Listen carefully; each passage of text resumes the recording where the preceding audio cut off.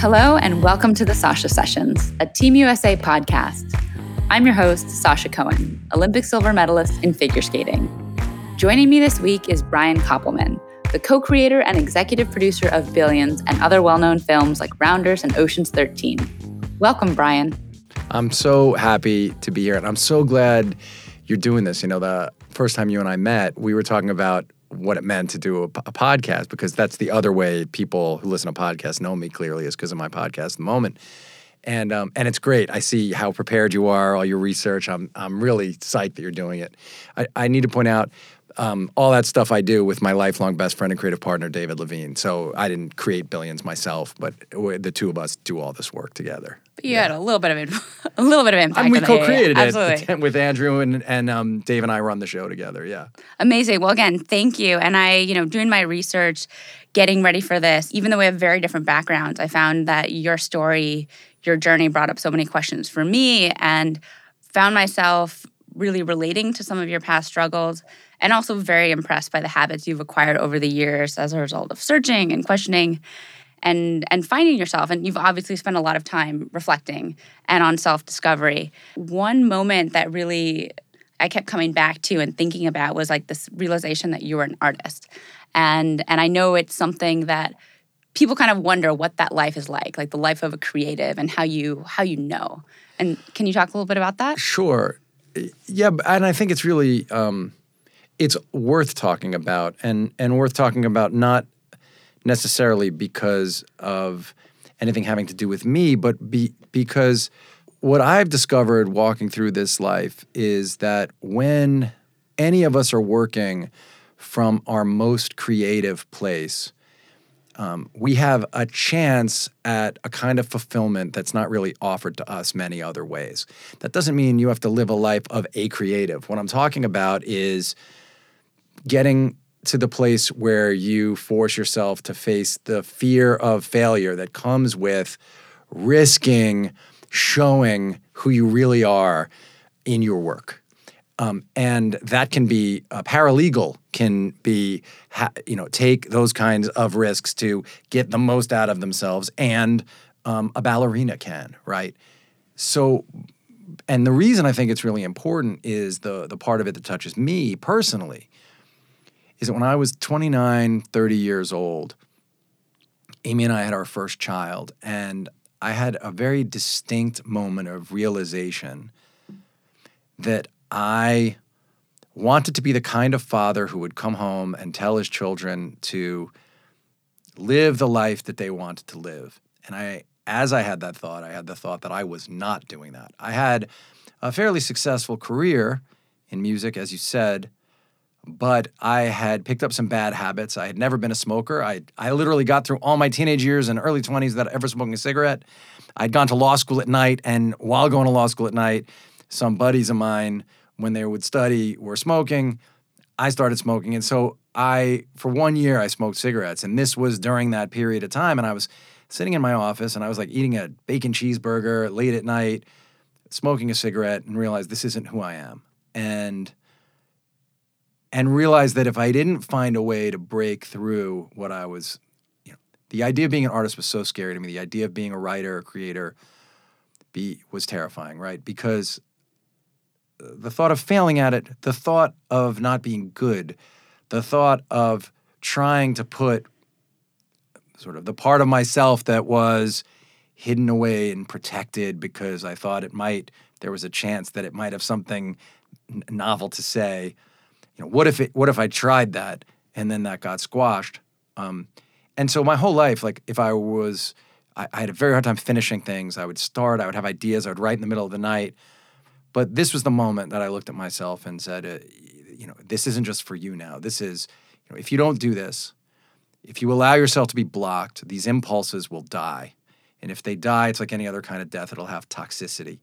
And that toxicity will leach out into those you love. And I felt myself potentially becoming a bitter man, the kind of person who would come home and allow that bitterness to affect the way that he dealt with the people who mattered the most to him. And it was that realization that led me to take the risk of trying to be someone who created something every day.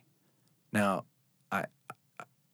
I'm sure you have other questions about it, but I'll say I had a lot of privilege that allowed me to do that. You know, I was raised at a time in America when being male, I didn't have college debt, so I didn't have to worry about paying off loans. I was a white person at a time when being a white person made all this stuff very much easier than it would be for anybody else. And there are countless other advantages that I had for sure. But mostly, I realized a few things. One, I wouldn't quit my job because that would put too much pressure, but that I would take some kind of action every single day. And I would work with rigor to try to do this. And I went to my best friend, David, and that's why I always make sure that I say we're true creative partners and have been for over 20 years.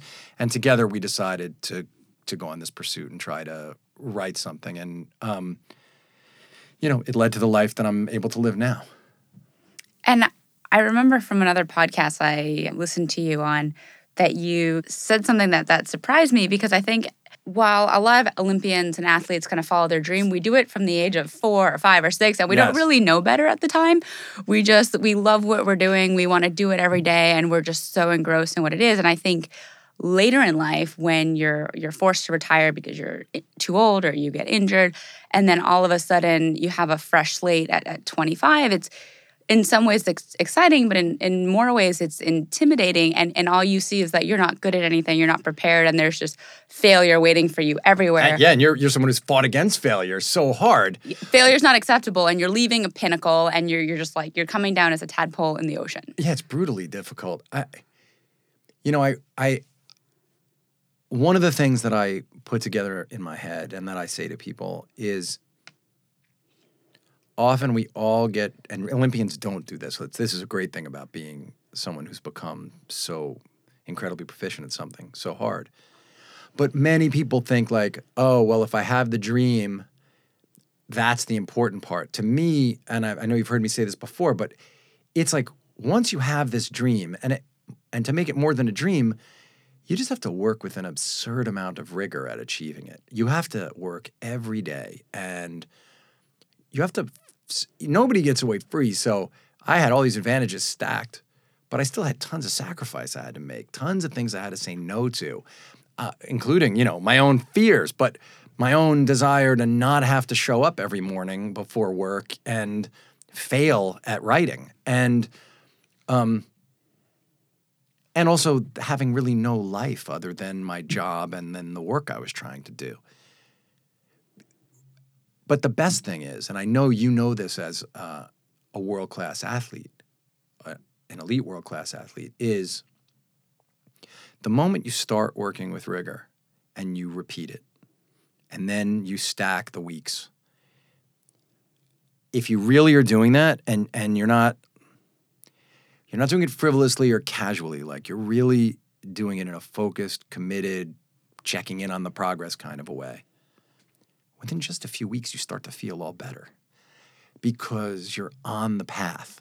And so the result, I don't really dig when people say the only thing that matters is process. That's not true.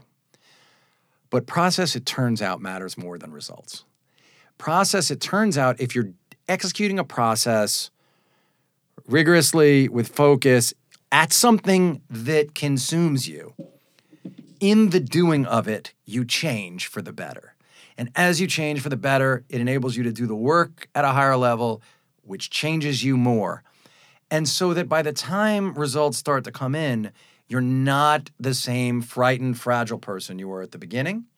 You're a stronger person who knows they've put in the time and who's ready to deal with whatever fate then deals you. So yes, rejection, disappointment, those things can feel crushing in the instant, even if you've prepared. But your resilience is so much greater and such a powerful tool because you've stacked this, it's muscle memory and it's intellectual, you've stacked this memory, this knowledge of the work that you put in. And that's something that can't be taken away, right? That's something that no gatekeeper, no authority, no judge in your sport, which is insane that I can't even fathom sort of giving to judges that kind of an authority. But all of those voices, while they can affect your fate in the short term, in the moment, they can't actually stop you. What I realized, they can't actually stop you from doing the work you want to do. Once you're in flight, in motion, you're moving. And so that was like the big realization to me was if I just actually stack this stuff, if I do this stuff, I became a different person. And so that when rejections started coming in, I could process them. I could absorb them, deal with them, find a place to put them, and then find a way to use them as fuel to move forward. And I think it's so interesting because when you think of starting something new, and I think a lot of the battles that people face is the conflict between your own desires and hopes for yourself and what the collective of what society says is practical and what you should do. And I think people fall somewhere along a spectrum of being able to listen to that inner voice, and over time it kind of gets crushed by the school system and expectations and parents and what we think we need to do. How does someone like you manage that when you've been in a system and rewarded for how well you were able to thrive in that system? Like, how do you come out the other end of that and manage this question for yourself of, can I thrive outside of a system? Do I want to? Do I want to find another system? It's so funny because I've reflected back, and I think, a lot of the things that you talk about like finding your creativity and your pursuit as an artist being incredibly fulfilling, and that took overcoming fear to do so. But what's on the other side is just so rewarding. But for me is like that sense of not caring what anyone thought and following my passion and being a complete tomboy at the age of 5, not being able to sit still, was what got me into sports. And it was the only thing I could focus on because I had major ADHD. I went through 3 different elementary schools. I was always doing cartwheels when I was supposed to be standing in line and listening for my name during roll call.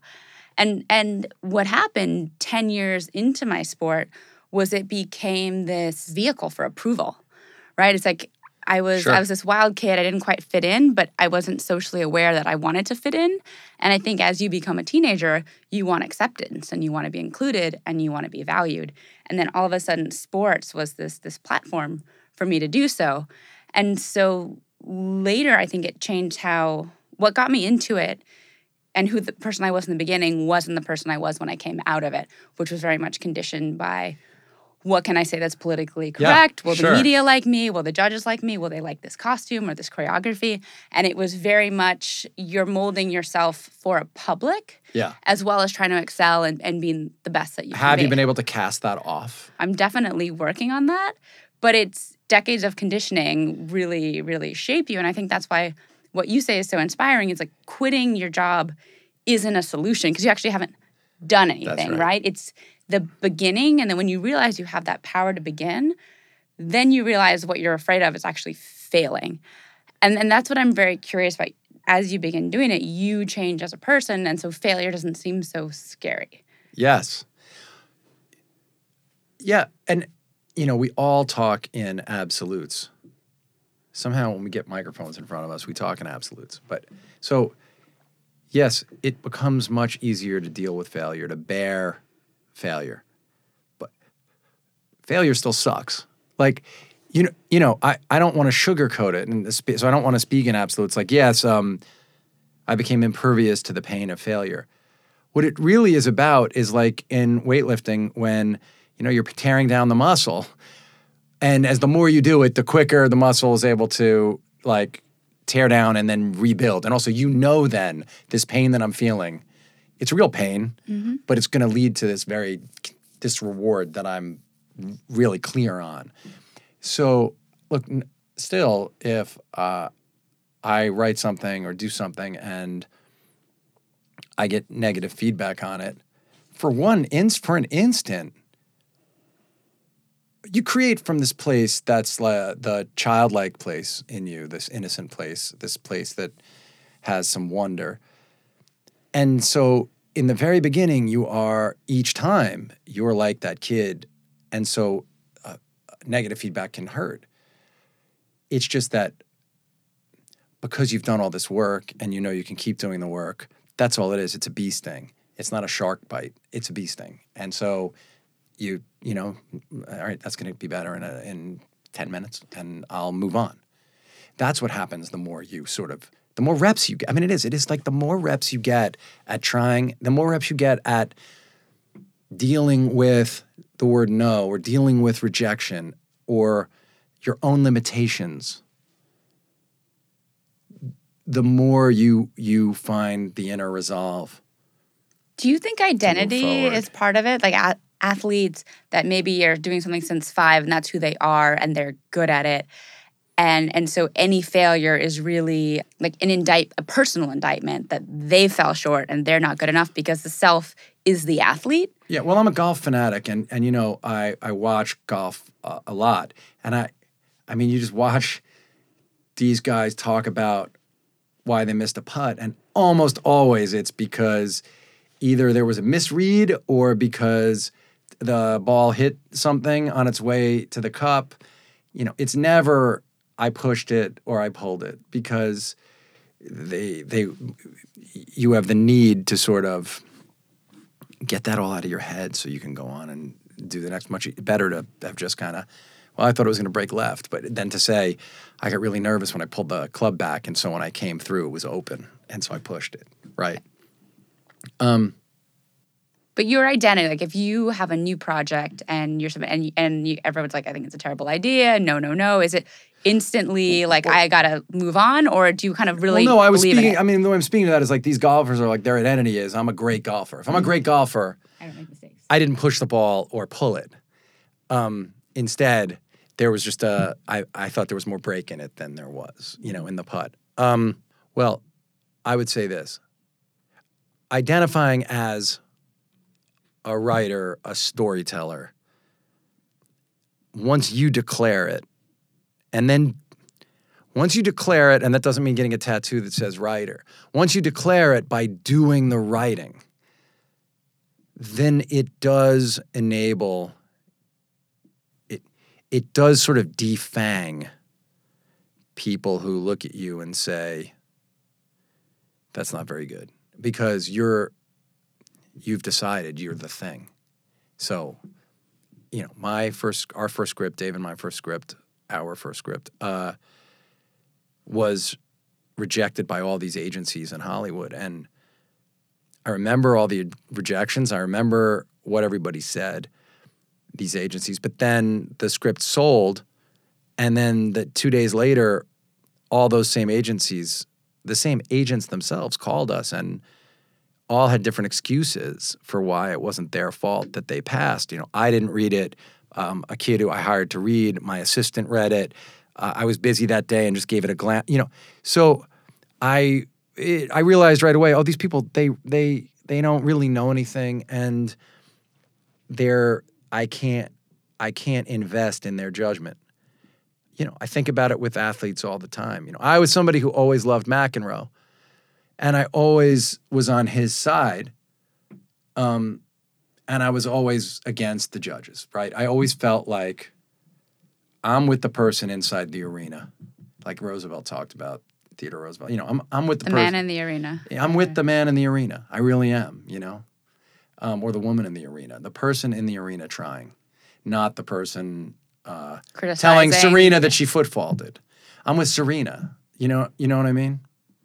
Yeah, it's a understanding of the courage it takes. Yes. To go in there, to make mistakes, to have people that don't have that same courage to step in the arena, but have the courage to criticize, and especially on Twitter, criticize anonymously. And totally. And that doesn't mean so, again, not to speak in absolutes, so even knowing the gatekeepers don't know anything, that doesn't mean I'll ignore every word they say. That means I'll look to see if 4 people react the same way to a script or a movie or a show. I'll look at what that criticism is, but I'll do it when my emotions are calmed down. I'll do it dispassionately. And then if there's something of value in there, meaning something that I can act on, something that makes sense to me, a way that I can improve the thing that I've either shot or written, I'll do it. And I'll be really grateful that I got that feedback. But what I won't do is have a knee-jerk reaction that says, oh, who did I think I was to stick my head up out of the ground that I could be something special or I could do something special? Of course their judgment is right. I'm a nothing. I should just go away and never create again, which is unfortunately the way most of us react to criticism. We feel that way and then we either lash out out of anger or we crumble out of sadness, depending on how we process that emotion of rejection. Mm-hmm. And so I just try to train myself to breathe, wait, consider it, act or not act based on what I really think, and then move on. It's very hard to do that. Yeah. And so Serena, I'm sure after that match, 3 weeks later, went and looked at the tapes and was like, did my foot move a little over the line there? How can I address that? Like, you know what I mean? In the moment, of course, you're aflame. But seeing it as constructive, like to better you in the future. Yeah. I want to go to Billions because obviously that's a current phenomenon and is just such an interesting topic, and yet the characters are so alive and lines are so blurred of who you're rooting for and what it's about. And it made me just think back to kind of a bird's eye view of what you wanted to do with this. Is this like a narrative of human values or of the American system?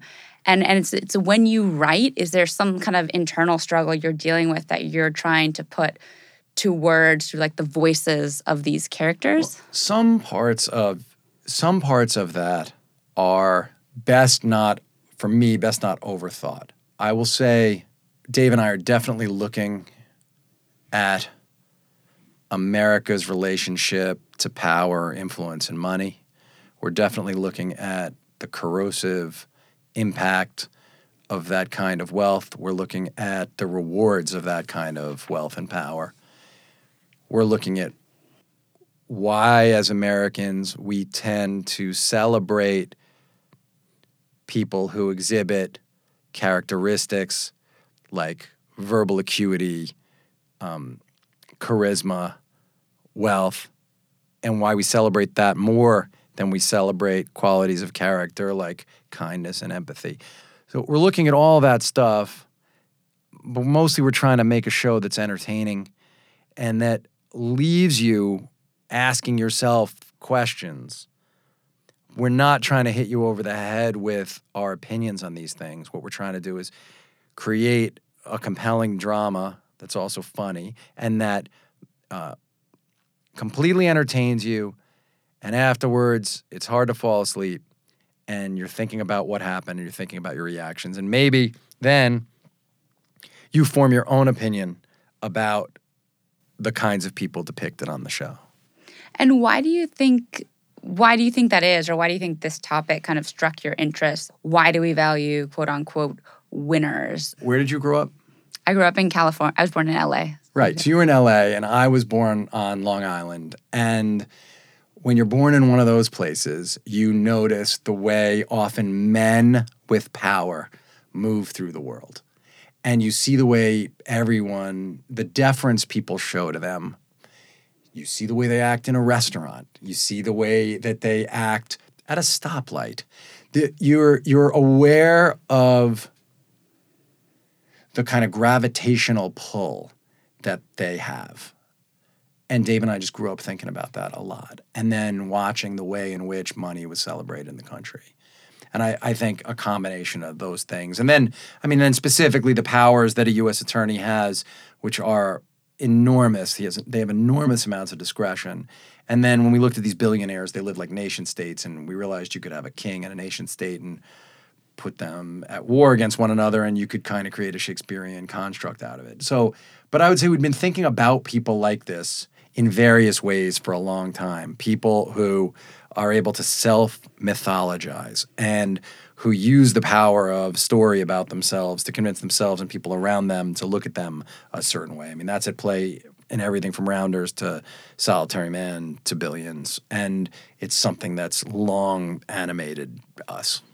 And I don't know if you know where a show goes when you begin writing, if you have this endpoint and this vision, or is this perhaps a story like of an Icarus if you fly too high, or is this a story of values and emptiness that maybe you can attain all those things that we think will give us happiness, but they don't? I'll say it's all in there for you to decide Okay. what it is. I can't. Those things are all in there for you to pick from and decide about. Because Dave and I don't want to sit in judgment in a way of the characters quite in that way. Because to write them, when you're writing them, you have to understand how they see the world. And so Axe would never think of himself as Icarus. You know what I mean? So certainly all that stuff, all those myths, all the things that have come before are in your mind. You know, if you are gonna live a life of doing this stuff, you're reading and watching a lot of things, and you're thinking about where the important myths intersect with the story that you're telling. And I want to, I guess, broaden and back out a little bit from Billions and try to understand how you found your writing voice and how you chose fiction versus nonfiction. And if like your process of self-discovery with what you wanted to do with your life, what would be fulfilling, if these were things that you wanted to verbalize through an art form, right, for other people to share. Yeah. You know what? All I really knew. And I asked you this because I think a lot back to Salinger and to Chekhov and how they write these characters, these stories, and put these existential human questions into their work. Well, for sure, you put into your work what you're thinking about and what you're feeling. I mean, Dave and I were two guys in our late 20s wondering about what we'd have to risk and sacrifice to live a dream that seemed irrational. And I mean, that's definitely what Rounders is about. And our obsession with poker, which is a lifelong obsession for me and was really at a height then. So yeah, you put that stuff in. I mean, I write essays. You know, I've published a bunch of essays. And so I definitely, one of the really fun things about being a successful writer or a writer who has an audience is that I get asked, basically, if I'm interested in something, I can find a way to write about it and someone will want me to. Mm-hmm. So that, you know, if I want to write about golf, Sports Illustrated will send me the Masters and the PGA. And so I'm able to sort of do any of that stuff as it really interests me. But part of what you have to learn to do, and I mean, you know, the discipline and rigor you had to that you had to lean into. You understand this better than anybody, but you know, you gotta say no all the time. Like, so if someone asked me today, like, how many projects are you working? It's like, well, we're really working on Billions because if I want this thing to be great and I want it to go on, it takes everything, and I want it to top last season,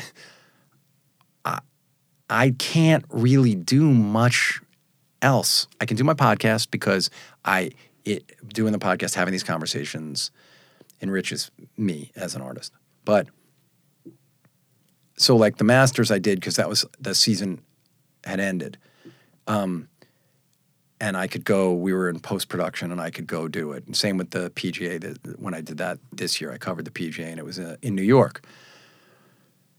And then if I'm particularly angry about the New York Knicks, I can write about the Knicks and someone will publish that. So I have these outlets for that stuff. But I love movies and television and I love collaborating. So the great and incredible thing about what I've been lucky enough to do is David and I come up with an idea, we write something, but then we get to work with people like Matt Damon and Edward Norton and Michael Douglas and George Clooney and Brad Pitt and Paul Giamatti and Damian Lewis, you know, Maggie Siff and Asia Kate Dillon. Like it's, and then they take your work and they elevate it, and then you watch their work and that inspires you to do something that elevates what they're doing. And you're in this incredible what starts as like this very personal, private thing becomes something that you share with these other artists, and it ratchets all of it up. And so as soon as we started doing this, it became, look, we also, I would say, we wrote Rounders, and Rounders got made, and that was our first thing that we wrote together.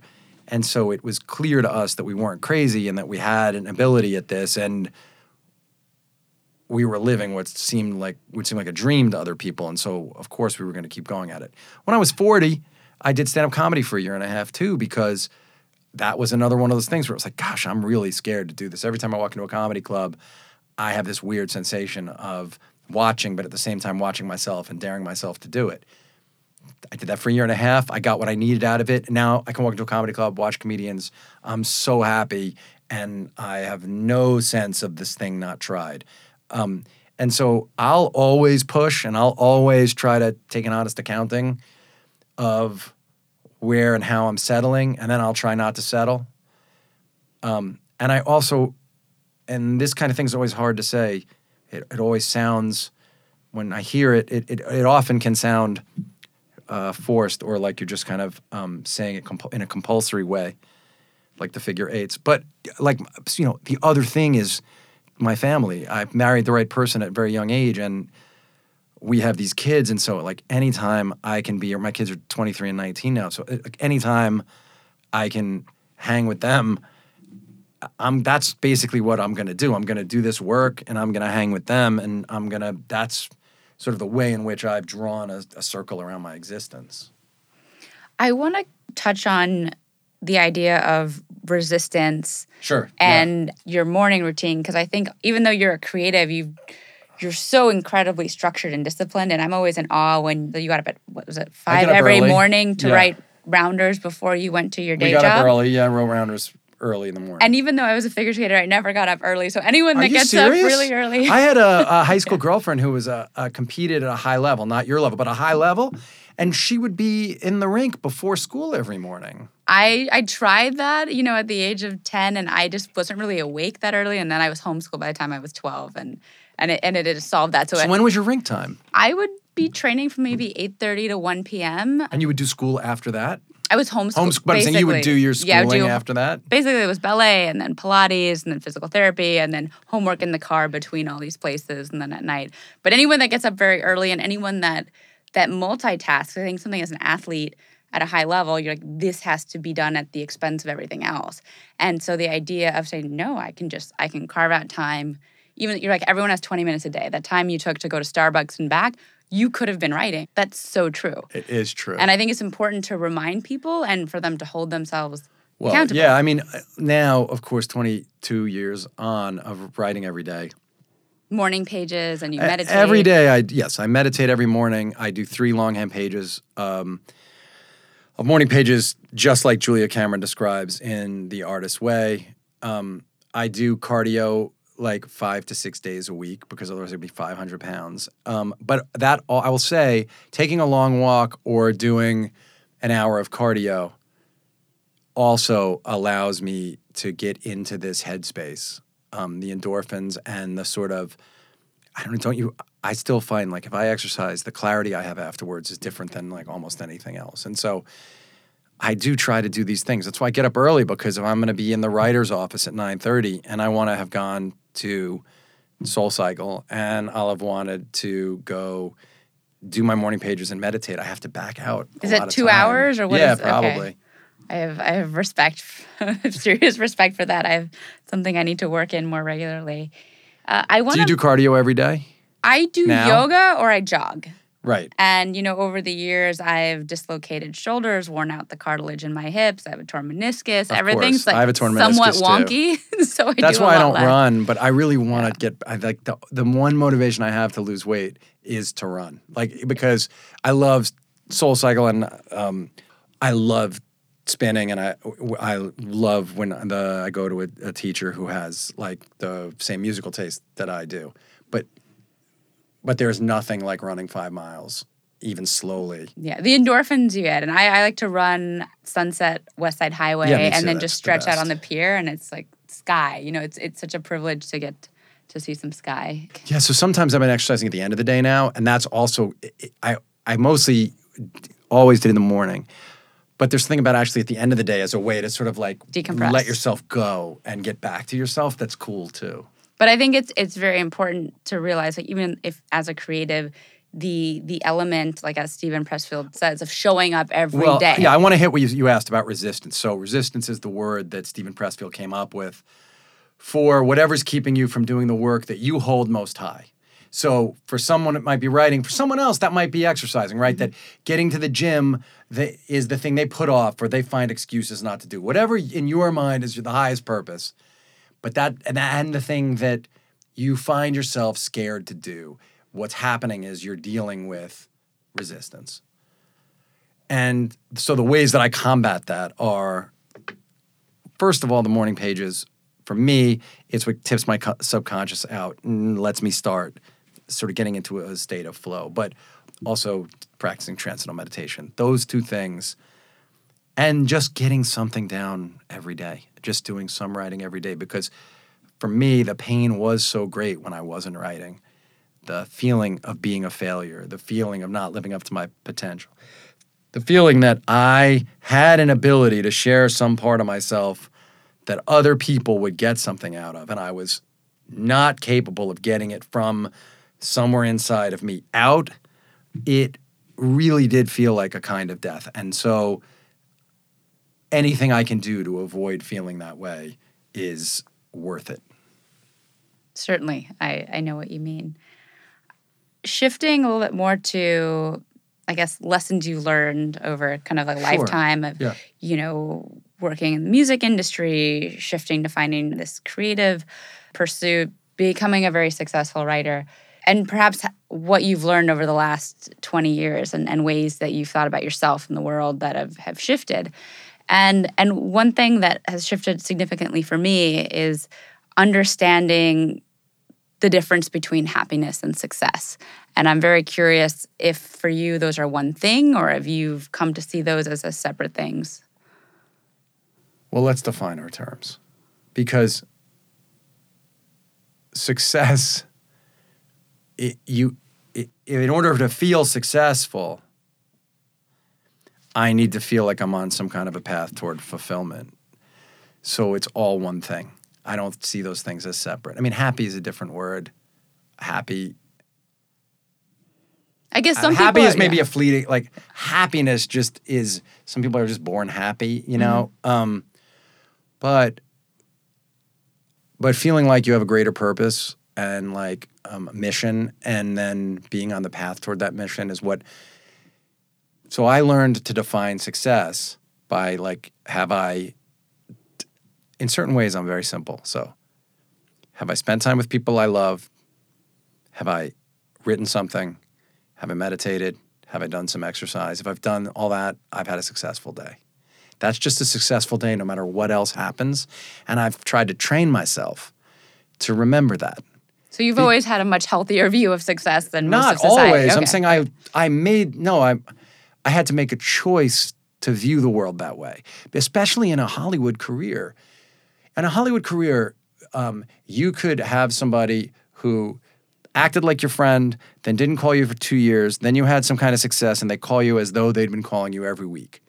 And so in order to not feel like you're in a little boat getting rocked everywhere on the waves, I felt I had to learn to not allow those outside voices to be the final judgment. Of success. So I had to come up with ways to define it for myself.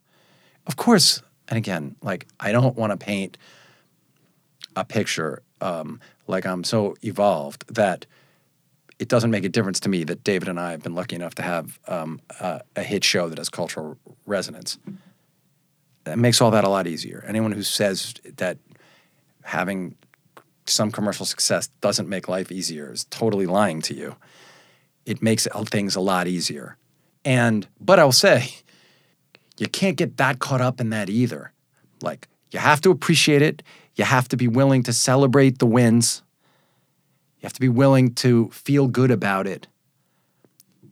But you can't need it, right? And you can't let it define you. It goes away.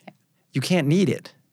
You can't let that be the only state in which you can personally thrive, because you have to know that that's going away, right? All things go away. All things must pass. So you can appreciate it. You can be like, well, this is awesome. And I have moments of it. Every year when I walk onto the set for the first time and I'm with my actors, or actually at the first table read of every season, which happens a week before we start shooting, you read the first episode aloud. I make sure that I take a moment.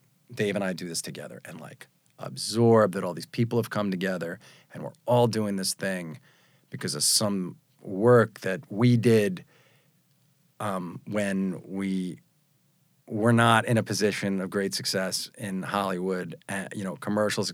We wrote this script, we enlisted all these people loved the show. So I do remind myself of that, and I allow myself to feel really good about it. And every day when somebody tells me how much the show's meant to them, or that it's brought them joy, or that it's gotten them through a dark time, man, that's amazing. But if you're only living for that, you're setting yourself up for incredible lows, right? So you have to find ways through acts of kindness with the people you love, through the ways in which you keep yourself on task. You have to find other ways to define what success means, I think. I think that's the biggest work for Olympians. Sure, of course. Because it's not even your choice to step away from a career. You usually get aged out, you get injured, and what you've spent decades striving for that you think will bring you happiness and completion, it ends and it passes and it's behind you. And then who are you? And what are you good at? And what are you valued for? And so this is especially a big for question. a figure skater who you have a period of time where you are the center of conversation for the whole country. And you're a for kid. The world. You're a kid, and yes, that shapes you. For the world, but for your country, right? You're the thing that we're all watching, and we put a lot of emotion into you, and you can feel that, right? And so I'm sure when that dissipates, it must be shocking at first. Because I think on a team sport, you have a sense of camaraderie, but I think in a solo sport, this achievement, this vehicle is your everything that you put it all into. And then one day, it's like I always thought, the 2006 Olympics, end of February, I can't imagine the day after. It just doesn't seem possible. It's the same way you kind of know that we're all going to die, but you can't really imagine it happening. And then I find myself on the podium waking up the next day, and it's now what? And I think that's why I really resonated with your path and your inquiry and self-reflection, because I've spent much of the past decade doing just that and figuring out, what am I interested in? What am I allowed to do? What will I be good at? Who am I on the other side of it? I hope you give yourself a lot of room, though, to change your mind and to just kind of be. It does. It takes time, though, to rewire. And in some ways, it's wonderful because you're exposed to so much. I attended Columbia starting at the age of 26 and just loved it. I did all the reading and extra reading and getting to move to New York and have this really, really full life. But I think something when I talk to fellow Olympians that have retired, we all reminisce about that moment when everything was just so clear. It might have been really difficult and nerve-wracking, but it was so clear and everything was unified. But again, I think it's this these is why chapters. Athletes hang on, right, for such a long time, because there's the clarity great of moment purpose. in Moneyball where they say to this player they're trying to get out of high school, they say, at some point you don't get to play the boys' game anymore, right?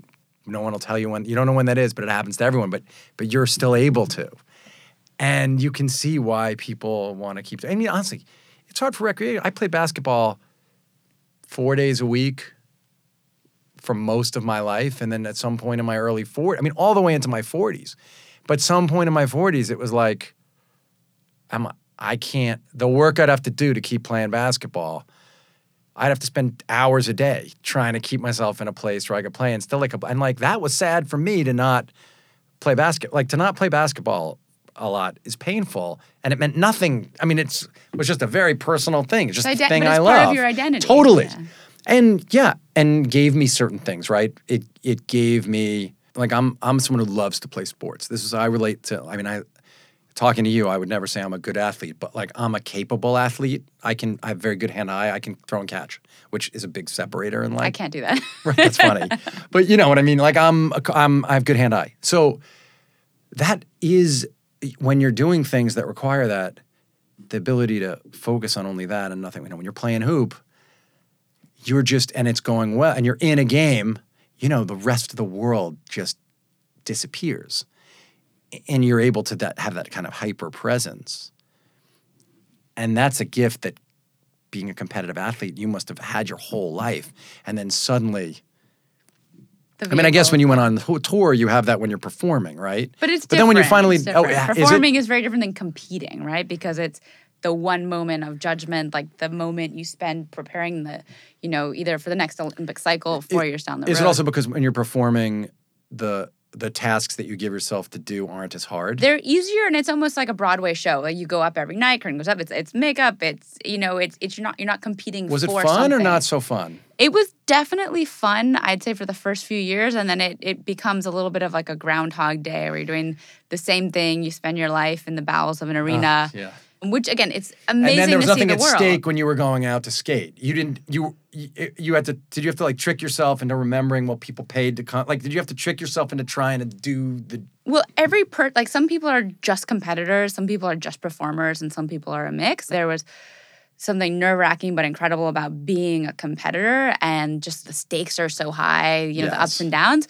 On another level, it's amazing to perform, and, you know, you've got spotlights, and the fans are there because they love you, and it's not about what's at stake. It's about skating and performing for the love of skating and for connecting with the crowd. And so that did float you for a while emotionally? Like that was good for a while? Yeah, I would say for a few years I really enjoyed it, and then I was thinking that the world had to be bigger, and there were other things that I had to tackle.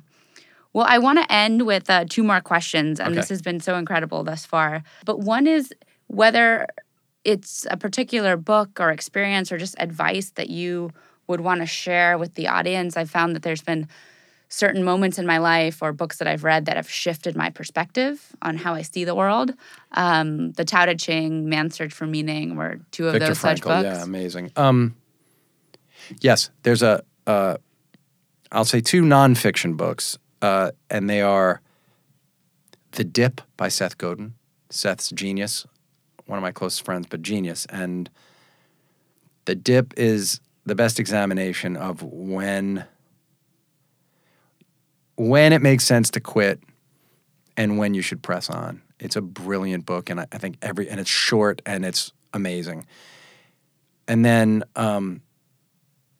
my favorite living author is Haruki Murakami, and his book, What I Talk About When I Talk About Running, is an incredible book about being an artist and about being trying to get the most out of yourself physically as an athlete. And then if I were going to recommend, I'm a big believer in the value of reading fiction, because fiction stirs us in a way that nothing else does, and it unsettles us. And when we're unsettled like that, we have to find some resolution to that being unsettled, and I think it gives a tremendous opportunity for growth. And I love this book, City of Thieves by David Benioff. I could probably give it to 100 people, and all of them have thanked me. So I would recommend those books. And yeah, Pressfield's War of Art. If you want to be an artist and you're having a hard time being an artist, Stephen Pressfield's War of Art. Good. I have got to read 3 of those, so I'll add that to my list. And the last question I ask everyone on the podcast is, if you have to look back on your life, like, what would be your Olympic moment? Well, the first time, I'll answer this only on the career level, because all the other things would just be all family stuff. But on a career level, you know, I'll tell you, actually finishing the Rounder script, like actually committing with David, we're going to meet every morning. We're going to write this script. We're going to give everything we have to it, even though the likelihood of success is very small.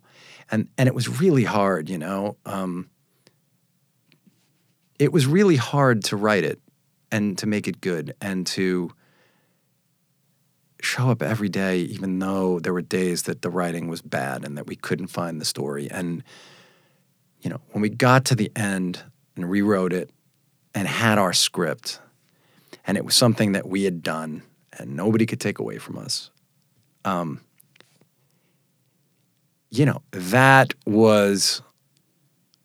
that was running through flames and getting to the other side. And as I said, that's when I was different from who I was before.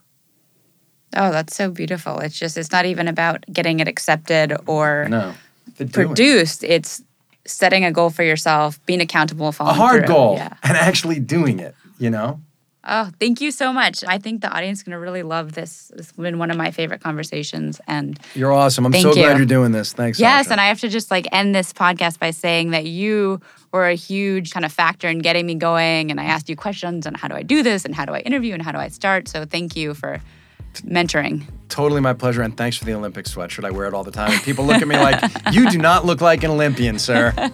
Thanks. Please subscribe to Sasha Sessions wherever you get your podcasts. You can find new episodes every Monday.